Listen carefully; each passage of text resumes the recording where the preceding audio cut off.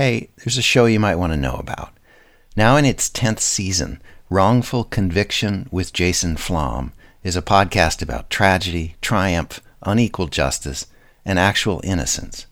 Based on the files of the lawyers who represent them, together with other criminal justice activists and experts, Wrongful Conviction with Jason Flom features interviews with men and women who have spent years in prison for crimes they did not commit, some of them having even been sentenced to death. These are their stories. Look for Wrongful Conviction wherever you listen to podcasts. Make America great again. Take our country back. In these phrases, a lot of people hear a barely disguised longing for a white America, or at least one in which white people were the overwhelming majority, their dominance unquestioned. This tension, this unease about the browning of the country did not just spring from nowhere during the 2016 election campaign. It's been building for a while, and it's not only white people who express discomfort with the cultural change brought by fast-growing immigrant communities. It's seen on radio. I'm John Biewen. Siler City, North Carolina used to be a very typical southern town, majority white with a substantial black population. Most people's families had been there a century or more. It was just about the last place a Spanish-speaking immigrant was likely to land. Until about 1990, when things started to change. A little, then a lot. Back in 2008, I spent a bunch of time in Siler City along with co-producer Tennessee Watson. By then, the town was roughly 50% Latino, thanks to chicken processing plants that had brought in lots of workers from Spanish-speaking countries. The piece that Tennessee and I put together tells the town's story entirely in the voices of Siler City. Stick around for an update after the documentary. This is El Nuevo South. This neighborhood is a lot of old families. These people have been here since, I guess the town has been here. This is one of the oldest families in town right here. I used to cut that lady's grass when I was 10 years old. They've been there forever. My name is Eddie Ambrose Green, and I was born and raised right here on Airport Road in Siler City, North Carolina. In Siler City, we had two options. You either worked at the plant or you drove a truck. I knew I wasn't geared to work in a plant, so I started driving truck and hauling chickens from Siler City all over the country. Siler City, unfortunately, has always been a racially divided town. Like out there where I live, and that from the airport, when you turn on Airport Road, that's like all black section. So when you go past down into the country, it's like all white. So all through here now, but all these houses now are all Mexicans. This is the beginnings of downtown as you come from west to east. They're old brick buildings. Look at the workforce. So this is a good time. They're changing shifts. That's almost the end of the day. You're seeing the Hispanic population getting off work at one of the major poultry processing plants in town. I don't mean to say this in a racist kind of way, but if you ever seen a house overrun with roaches and you can't stop them, and it's like you look and there's 2, when you look again there's 4, when you look back there's 7. If you sit here, you'll notice you don't see a black person or a white person come out of this plant at all. I pretty much like here because it's a different experience since I used to live in the countryside in Guatemala. I'm Debra.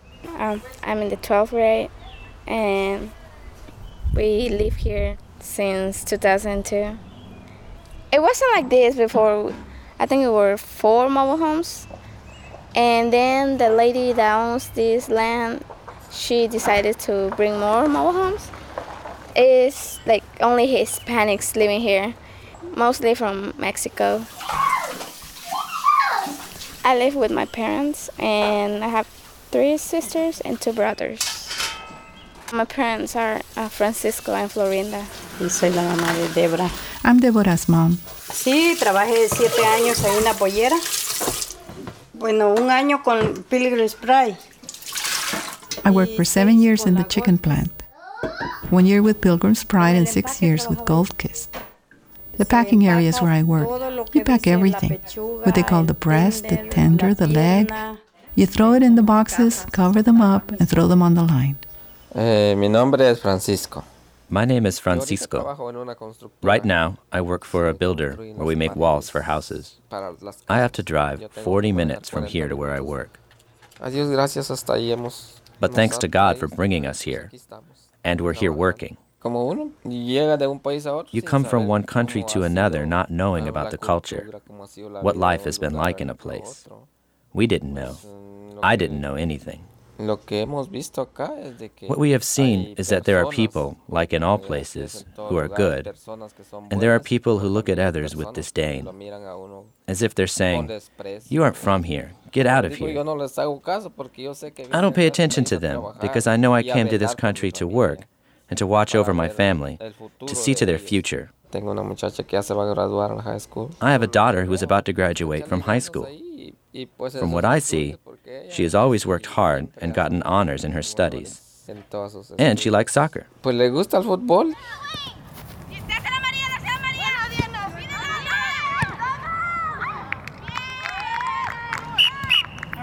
Today's the first day of the team. We spent the entire week going through tryouts, and so this morning we finalized the list. Yellow on this side, ladies. Yellow over here.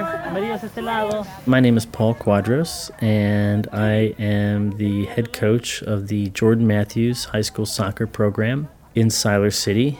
And in addition to that, I'm a journalist, an author, and an assistant professor at the University of North Carolina, Chapel Hill. Let's have Maria and Deborah. I play defense stopper. You have to not let the forwards go in there and make us a goal. So I try to do my best. She is a lioness in the defensive line. I mean, she is the tiniest person out here, but she brings the biggest game. Hey, Maria, you got count it. Okay, we're gonna go. 1, 2, 3. Let's go, Lady Jets! 1, 2, 3, 4, 5. We're about a little over half Latina girls. And the rest are white. We have one African American. So it's a very diverse team. I'm Jenny Pleasance, and I'm here at Jordan Matthews, a little late for the soccer game. We appear to be winning by 4 goals now. I'm watching my child, Meredith Pleasant. She's number 18, and she's a right wing. But the funny thing is when you go to the soccer games, none of their parents speak English. So they all sit on one side, and we all sit on the other. I don't understand a thing they're saying. You know, how do you say your kid's playing really good if half the time you can't pronounce the name, you know, and they don't understand anything you're saying. Go, Shannon! Oh! But, you know, the biggest change I'd have to see would be at my pediatricians. I grew up being able to walk in and they all knew who I was and I saw the same doctor, and now when you go in there's 20 Hispanic families and kids everywhere, and they have the lady up front speaks Spanish. I feel like I'm the minority, and that does bother me. In a town that I grew up and raised my children in, you know, it's like, do you have Medicaid? Do you have your papers? I'm like, I've been coming here for 18 years. That frustrates me to sit in a room with, you know, all these Hispanic families, and I know their children need health care too, but the change in the environment in the pediatrician office is not like it was when you could just go walk up to the window and say, hey, so-and-so's sick. It's just not what it was why we went there to begin with. Well, I've always described what a town like Siler City, or now what the country's going through, as sort of the 5 stages of dealing with grief, or dealing with immigration, or cultural change. And, you know, initially there might be denial, and people saying, well, you know, it's not really going to change. It's not happening to our town. And when I got here, I heard a lot of depression from longtime residents. You know, a real sense of loss of the community and the culture and everything that Siler City was. We do have a 30% chance of showers, drizzle. We're 67 now and cloudy here at WNCA. Hey, do you drive a cool vehicle with those big aftermarket rims? Well, Wayne's Alignment Service in Siler City. I am Barry Hayes. I am the bearer of the air at WNCA Radio AM 1570. I'm also the president, general manager of the company, and the janitor, and I mow the yards. I'm from this area. I'm from central North Carolina, and I've been in Siler City about 25 years. I came here to manage this radio station and just fell in love with the town. It was a rural town, a blue-collar town, maybe 70% white, 30% black, typical makeup of a small North Carolina town. This is Ilana Dubester, and I'm the past executive director of a local Latino center called El Vínculo Hispano, or Hispanic Liaison in English.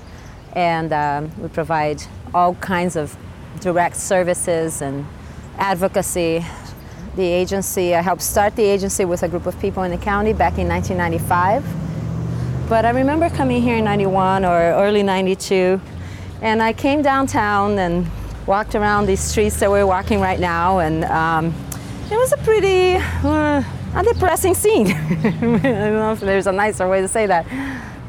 There were a few businesses downtown, but most of the downtown area, which is these two streets on Chatham Avenue, were boarded up. There was nothing.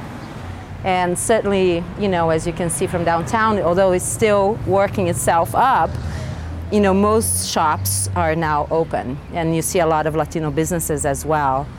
Siler City was an industrial town, but it was a dying industrial town. We were seeing jobs falling by the waysides, and we were seeing the textile industry downsizing. We were seeing our furniture industry downsizing. Our cotton mill was downsizing, and they continued to downsize for the next 20 years. So 91, we were ready to start to see a Latino immigration. And certainly I would notice people in supermarkets and stores and trying to read labels or trying to talk to people, and remember going home scratching my head saying, how, why, what's going on here? Why are people here? How are they getting here? Well, as we were losing some of our mainstream industry, the poultry industry was growing here in Siler City. And so they began attracting the Hispanics into this region. Very active recruitment in Mexico in particular. And they would give bonuses for people, bringing more people, because they were really in shortage of workers. They had, chewed through the white population, chewed through the black population. Everybody, over the years got their children to be better educated than themselves and, moving on to other work. The best guess now is that Siler City is 50% Latino, about 5,000 people. I think the broader community here has welcomed our newcomers with open arms. The only rub is we would just like for them to obey our laws and learn some of our cultures here and keep clean yards. Then in '96, the town created a Hispanic task force. Well, needless to say, there were no Hispanics on the task force. So they created 2 brochures. First, Spanish was really poor. It was hard to understand. Some of it didn't make any sense, but it was about junk in your yard, domestic violence, drugs. No, like in this country, it's not okay to beat your wife. It was a very offensive brochure and made a lot of assumptions about us and who we are and who we aren't and what we are about. And it was all about, we're a bunch of criminals and we got to learn how to behave. Housing was a problem too. We had folks who were moving into vacant houses, and then they would be inviting their relatives to come, and pretty soon we would have a house with 10, 15, who knows, maybe 20 people living in one house, and they'd be parking their cars all in the front yard and hanging their laundry out in the bushes and so forth. We had to deal with that a little bit and trying to educate them as to our ways here in Siler City. So you got the depression, and then you got this sort of sense of fear of they're taking over. And then, you have anger. And that's what we saw in 1999, 2000 in Siler City. A lot of anger that eventually bubbled forth and culminated in this anti-immigrant rally that I think the town still tries to live down, the David Duke rally. The truth and the reason why we're here today is because we have a deep and abiding love for our heritage, for this town that your fathers and mothers and grandfathers and great-grandfathers and mothers, what they built with their sweat and their sacrifice and their vision. This was on top of town hall. They maybe had 50 or 60 people, a couple hundred people on the outside of the event, a lot of them police officers, some curious people, some Latinos, but not many people. Ladies and gentlemen, what are we supposed to do? Just be quiet? Just keep our mouths shut while our country and our community and our town and our schools and our heritage is taken away from us? Is that what we're supposed to do? I say no! I say never! This was brought in by an extremist group. This was not representative of the mindset here in Siler City at all, and we kind of hung our heads, when that happened and couldn't wait for it to go away. My sense, my opinion, is if that rally had been organized by some upstanding citizen and not tied to KKK, to the Grand Wizard, there would have been a lot more people. But because it had a KKK in it with David Duke, I mean, who wants to be seen with the KKK? I mean, a few do, and we know who they are, got their pictures. But not many people are willing to do that nowadays. So there's been maybe some good things that have come out of that Duke rally. But mostly it made people kind of think, where they stood on this issue. Were they going to stand down there with David Duke and the Klan against the Latino population, or were they going to try and find some other kind of accommodation to be able to live in that town? Okay. Somewhere on that pad, there's a bunch of stuff in red. Anywhere you want to start. We can go anywhere you want to go. Anywhere. All right. My name is Tim Rife, and I'm the code enforcement officer for the town of Siler City. There's a set of guidelines in the town code, or laws. They're actually laws. Deals somewhat with aesthetics and things like that of the town, and my job is to enforce, and I try to use kids' gloves to do that. I don't try to, scare anybody into anything or anything else. I ask them politely. And Tim is doing a good job. The problem is he doesn't speak enough Spanish. My name is Marcia Espinola, and I'm the Associate Director for the Hispanic Liaison, El Vínculo Hispano. We were agreed that the community was needing some help. What's that house number? Can you see the house over there, Marcia?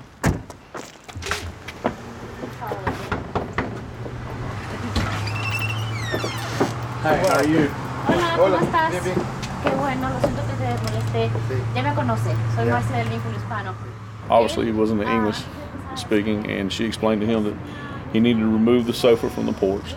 Interior furniture on the outside, which is not allowed by the town code.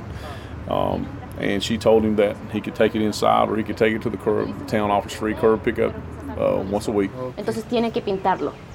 He may have not done the graffiti, someone else. That. Okay, all right. I have no clue what you said. Just thanks for your cooperation. Thank you. Gracias. Entonces tiene una semana para hacerlo. Okay, ya lo voy a sacar de esa carpeta, igual la voy a sacar. Some of these people came from some incredibly wretched living conditions, and you don't know the customs and stuff. Some people said, well, the Hispanics don't clean their yards and everything, but maybe it's because they don't understand the language. Because after we went last year talking to, 10 places, 20 places, everybody cleaned their houses. I've been here almost 8 years. It's not nearly as bad as it was when I first came here. So it's helped everybody, and hopefully he's going to speak Spanish next year. I know about 100 Spanish words, something like that, maybe 200 now. I've been working on it. I just want to get a quesadilla de pollo. Grilled chicken? Yeah. You like the regular or you like the one? The regular, small one. Yeah. Chicken? With arroz? With arroz? Yeah. My name is Calvin Dark. I'm 29. Was born and raised here in Siler City. I now live in Washington, D.C. So, I've lived and studied abroad a lot, but I always kind of kept the connection. I think because my family is here. All of my family, my mother's side and father's side. We're at probably one of my favorite restaurants in Siler City, San Felipe Mexican restaurant. In 2000, when I studied in Argentina, when I got back here, I wanted to practice Spanish and everything. So the first thing I did was to tell my parents I wanted to eat Mexican food. They were not that excited about it at first because they'd never had Mexican food. They didn't know what it was. And my parents loved the food, That was a few years ago. Coming to the Mexican restaurant to get fajitas or quesadillas, it's not something, exotic anymore. That's why I think, this restaurant and several others have done a lot to kind of like just open up the culture, to let people in Siler City know, people eat just like we do here, Fried rice? Yeah. Gracias. Black people felt that we had a place here. I mean, some parts of it were good, some parts of it were not good. My mother never went to, an integrated high school, but it was a definite place. I've never felt anything but at home here. At the same time, having a new group come in, it was very tense, very, very tense.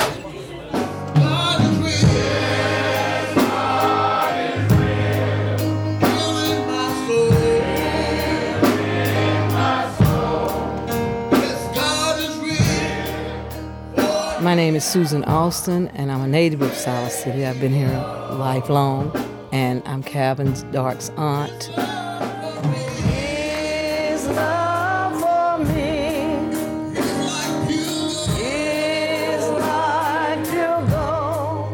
Well, my family history with First Baptist Church go back for, 70, 80 years, with my grandmother being rooted there. In fact, the first minister there was our great uncle, Uncle Doc Siler, and we have all just been there all our lives, just as a hand-me-down family. You're a Baptist, you go to First Baptist.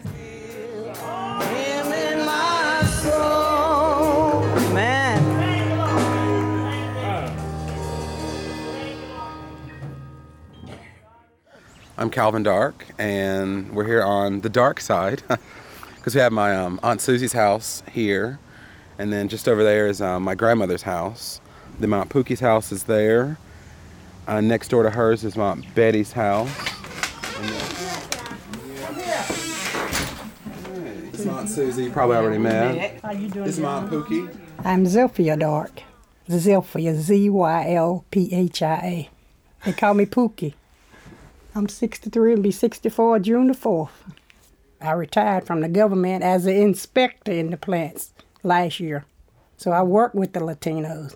But they are hard-working people, and I understand the reason why they are coming, because no work, and if they were poor like I was growing up, I can understand trying to feed your family. You're about to do anything. The work is really hard work in the poultry plant. And I think they treat them, well, to me, the Latinos are really taking place of the blacks, what we used to go through. But I'm a believer God made us and love us all. And I try to treat people the way I want to be treated. I have a different point of view than my sister, which I love dearly, but we think differently. I mean, we look at the Hispanics as coming in because of their lack of necessities from Mexico. But then I ask myself, could we in turn do the same if we were to want to move to Mexico just by flood? And yes, I believe that all of us are human, but to see the same things, the rights that I never had in high school, to just be able to go into a store without feeling the oppression of I'm taking something or I'm being watched. And that's just the way I feel. I don't hate the Hispanics. I just think they stepped into a place that we still haven't arrived at 2008. For white folks, it's kind of like a no-win situation for them. This is Paul Quadras again, the soccer coach at Jordan Matthews High School. If they've learned anything from the civil rights movement, from the history with African Americans, and them applying those things that they've learned to this new group of Latinos, then it feels like to African Americans that they're being stepped over, that, you didn't treat us that way, and now you're treating them that way. Why? So what are whites and Latinos supposed to do? Recreate this history all over again of oppression and misunderstanding? Or really learn from the history that's happened of race relations in the U.S. and the South? In 2006, we had the marches that happened all across the U.S. where immigrants decided that they needed to express their opposition to what was happening in Congress at the time. That was the same march that happened in Siler City as well. Good afternoon and welcome everyone to Siler City. For years I have been dreaming of this day. This is Ilana Dubester. It wasn't an angry event. It was really about, immigration reform and solidarity, and a lot of people spoke, a lot of African American leaders spoke, and a lot of people walked up to the mic and asked to speak, and so we filled up this whole block and the entire church parking lot with people, and on top of Town Hall as well. I'm Barry Hayes. This was a much larger turnout. The David Duke March maybe had 200 people there. This one had over 1,000 people, maybe 1,500 people. We figured it would probably in total about 5, 6, 7,000 people. I think the town just felt like that this was the wrong way to go about getting something. If you wanted to ask for something or gain the favor of the community, that they were just going about it in totally the wrong way. Tough shit. I mean, that's what it was about. It's okay if we're invisible. It's okay if we're silent. It's okay if we hide in our houses. It's okay if we break our backs and twist our hands cutting your freaking chicken. But for us to stand in front of your town hall, demanding better services, demanding a better life and a better future, that's too much. You brown people stepped out of your place. We want a new place. Look how many of us are here. We have power in this town, right? We don't actually have power in terms of representation or anything. We don't have, right? But look at what's happening, and look at what we can do. When I talk about those 5 stages, this is really dealing with the loss of the culture. The culture is changing, and that's what makes this issue so volatile. The last stage, of course, is acceptance, and I don't necessarily think that Siler City is totally there, but it's certainly not as angry as it used to be. Oh, good job, Deborah! Well, my name is Virginia Tobar. I'm the interpreter here at the high school. And I do a little bit of everything, not just interpreting, but /secretary, /nurse, /counselor, Meredith Pleasance. Okay, I'm Jenny Pleasance, and I have a daughter that's a senior, and Ms. Tobar's been at Jordan Matthews for the last 4 years, and she's just one that kind of knows everybody. Everybody, no matter who they are, what grade they're in, where they go, church, whatever. And she can speak Spanish in 1 second, then turn around and speak English to me when I walk in the door. I don't know a thing she said 5 minutes before, but it's like, whatever, it works. She really is a gem to Jordan Matthews. Oh, well, she really is. Thank you. She is a gem. We're very lucky. Well, thanks. As far as a coach, awesome coach too. Coach Cuadros, I think he's been just a positive impact on this school too, because we just started our soccer team. It's been just a few years, which we didn't have a soccer team as far as the boys and the girls. A small town's identity is usually wrapped up with its high school, its schools. The most visible part of that school is on its athletic fields. Now, Siler City is a real football town, a very traditional sports town. There was a lot of resistance to the soccer program at the high school initially. Late 90s, early turn of the century. It was quickly seen as something for the Latino students at the school. Paul had a hard time getting really the access to the fields, and he came to our Rotary, and some more people got involved, and they decided to go ahead and start a soccer team and let the field be used. John Pleasant's from Siler City. I grew up here, and I've traveled around, but I'm back here raising my kids. I love this town, and I love the area. Of course, now you've got a great involvement. They won the state championships with the boys, and the girls team, as you can see, has got great camaraderie out there. They don't really care where their background is. They're all great kids that enjoy each other. What the Jets did, it was real big. It got the long-term residents to look at these kids as one of their own. These kids were not just Latino kids, they were Jets. Soy Francisco. Aquí estoy con mis hijas Helen y Madeline. I'm Francisco. I'm here watching the game with my two daughters, Helen and Madeline, and all the other fans that are here watching. It's beautiful. We're here supporting our girls. I think it's good to have different people in the team, especially white girls, because you get to know them better and you realize that it's not how others said that sometimes they're being racist, but like the girls on my soccer team, they invite us to their house and have like food and play out there, and that's cool. I think it's great to have friends that they're from different countries, and because you learn from them and they learn from you. You know, when people talk about, this is, this immigration question, it's not about immigration. It's about demographic change. You can deport all 12 million undocumented immigrants, I don't know how many of them are Hispanic, the majority might be, but the demographic change is still going to happen. And that loss of power, numbers, whatever, that frightens a lot of people. But change is inevitable. It's one of the physical laws of the universe. Nothing stays the same. Everything changes. And that's a good thing.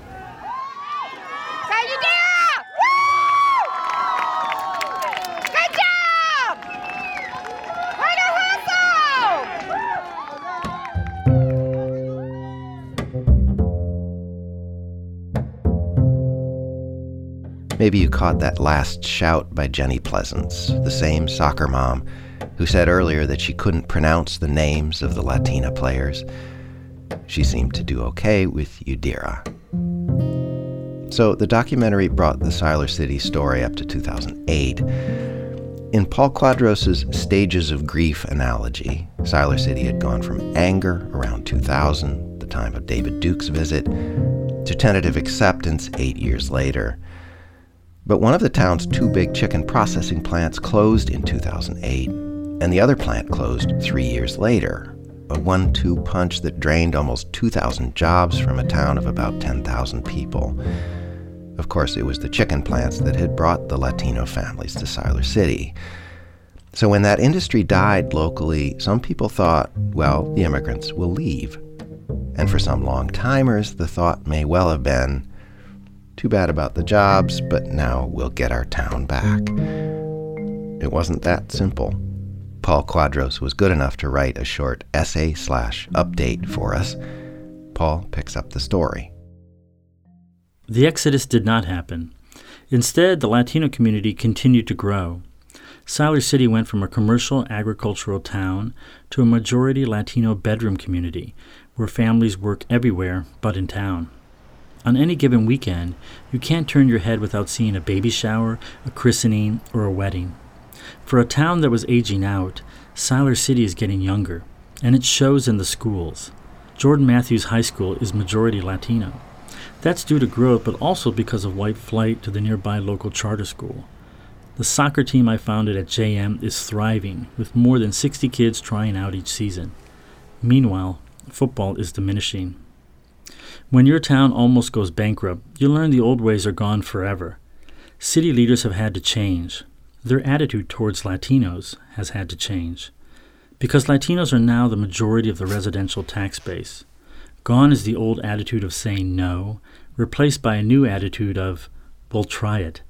In 2012, the town even said yes to renovating the old high school's baseball field into a new soccer field. We heard two things from townspeople on the project. One, they'll never get it done, because Siler City can never get anything done. And two, they're taking an American baseball field and turning it into a Mexican soccer field. Some things die hard. But when we got 100 volunteers to lay fresh sod down on the field and turned on the sprinklers, it was a new day in Siler City. Local leaders today see Latinos as an asset, bringing life and vitality to a dying town. Now city leaders are working to try to integrate the Latino community into civic life so they can step up and represent the community. Last year, I went on a trip to Mexico with the local police chief and the town manager to learn more about Mexican culture, and it opened up eyes in City Hall. Change keeps happening in Siler City. The Latino boys I coach on the high school team today are not like the boys of yesterday. Most were born here. Some are self-indulgent and into material things. They're Americans. Compared to the original Jets, they have lost those old world values. But I still see that dedication to hard work and respect in the kids who recently crossed the border. And there are a growing number of former players, Latinos, who want to engage in civic life and make the town a better place. Having grown up in a country where their love has been unrequited, they seek to become a part of local government and make their community better. This past year, a new company purchased the old chicken plant and will bring 800 jobs back. With a ready-made workforce, the town's prospects are looking up. But will the town have learned a lesson from the migration? While Siler City has long left behind its angry phase, it remains to be seen if the town will slide back to old ways and ignore the community or lash out at them. For me and many others, there is no other path forward but acceptance. If the first generation of the migration was about everyone finding a place to fit in, the next generation will be about integrating and accepting each other. Today at the new soccer field, everyone plays. My high school team, the local soccer league, the Latino league, and even the kids from the mostly white charter school. Everyone plays there, just on their own teams, not together. But that's coming, I believe. We'll all be playing there soon on one level playing field. It's coming.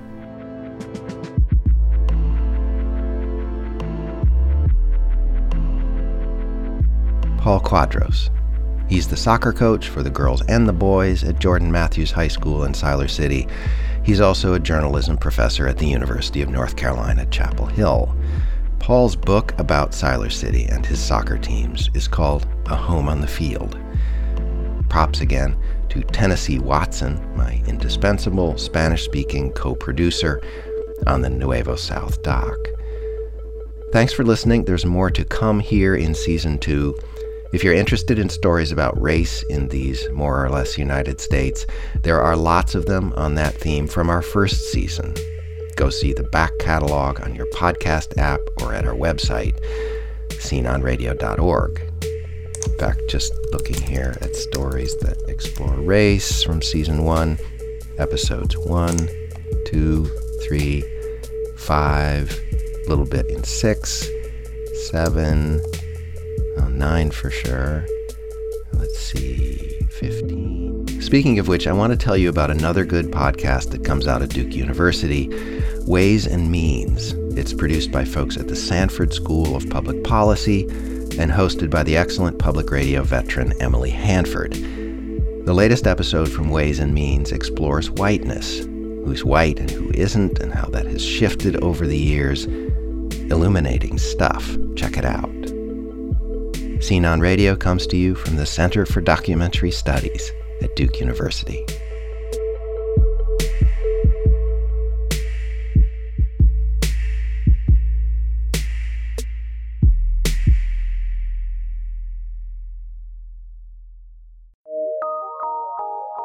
From PRX.